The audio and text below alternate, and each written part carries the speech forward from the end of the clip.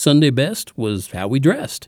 It's Rhyme and Reason 523. There's a rhyme and reason for your life. There's a rhyme and reason why. Hey there, Tony here. And if you're listening to this on Sunday, maybe it'll have even more emphasis, but it doesn't matter. This is just a story about Sunday and your Sunday best. I'm not sure if other parts of the country use that expression, but I grew up mostly in the South.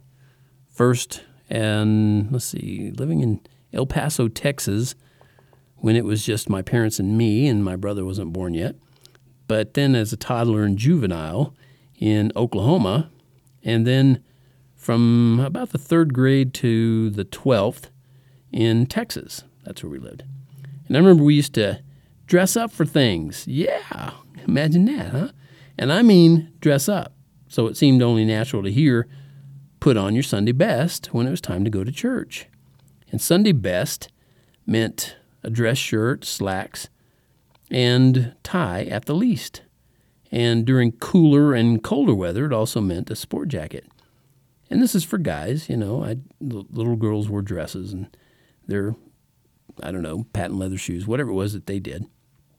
Because when you went out for church, it was important to remember it wasn't just another day of the week. But times change, so do styles. And I'm as guilty as the next person of wanting to be comfortable. And I've never been comfortable in a tie, so as dressing up for church started to decline, I didn't protest. And I'm not protesting now, because I know beyond a shadow of a doubt what a person wears to church has no influence over whatever that person learns or doesn't learn. You're dressing, what you're wearing doesn't, you're dressing.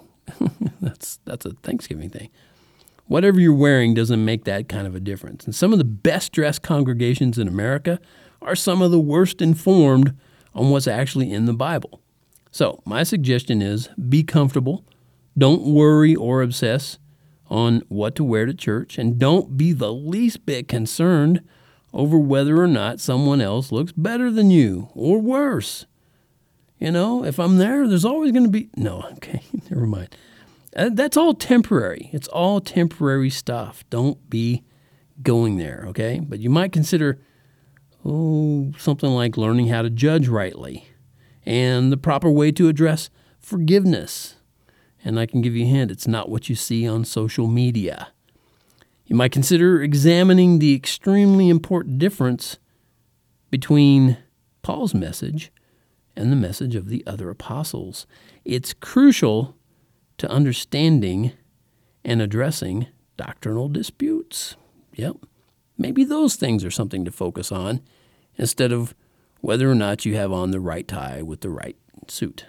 Okay, make a deeper study of God's Word your Sunday best, because He wants you to be wise. Forget the rest.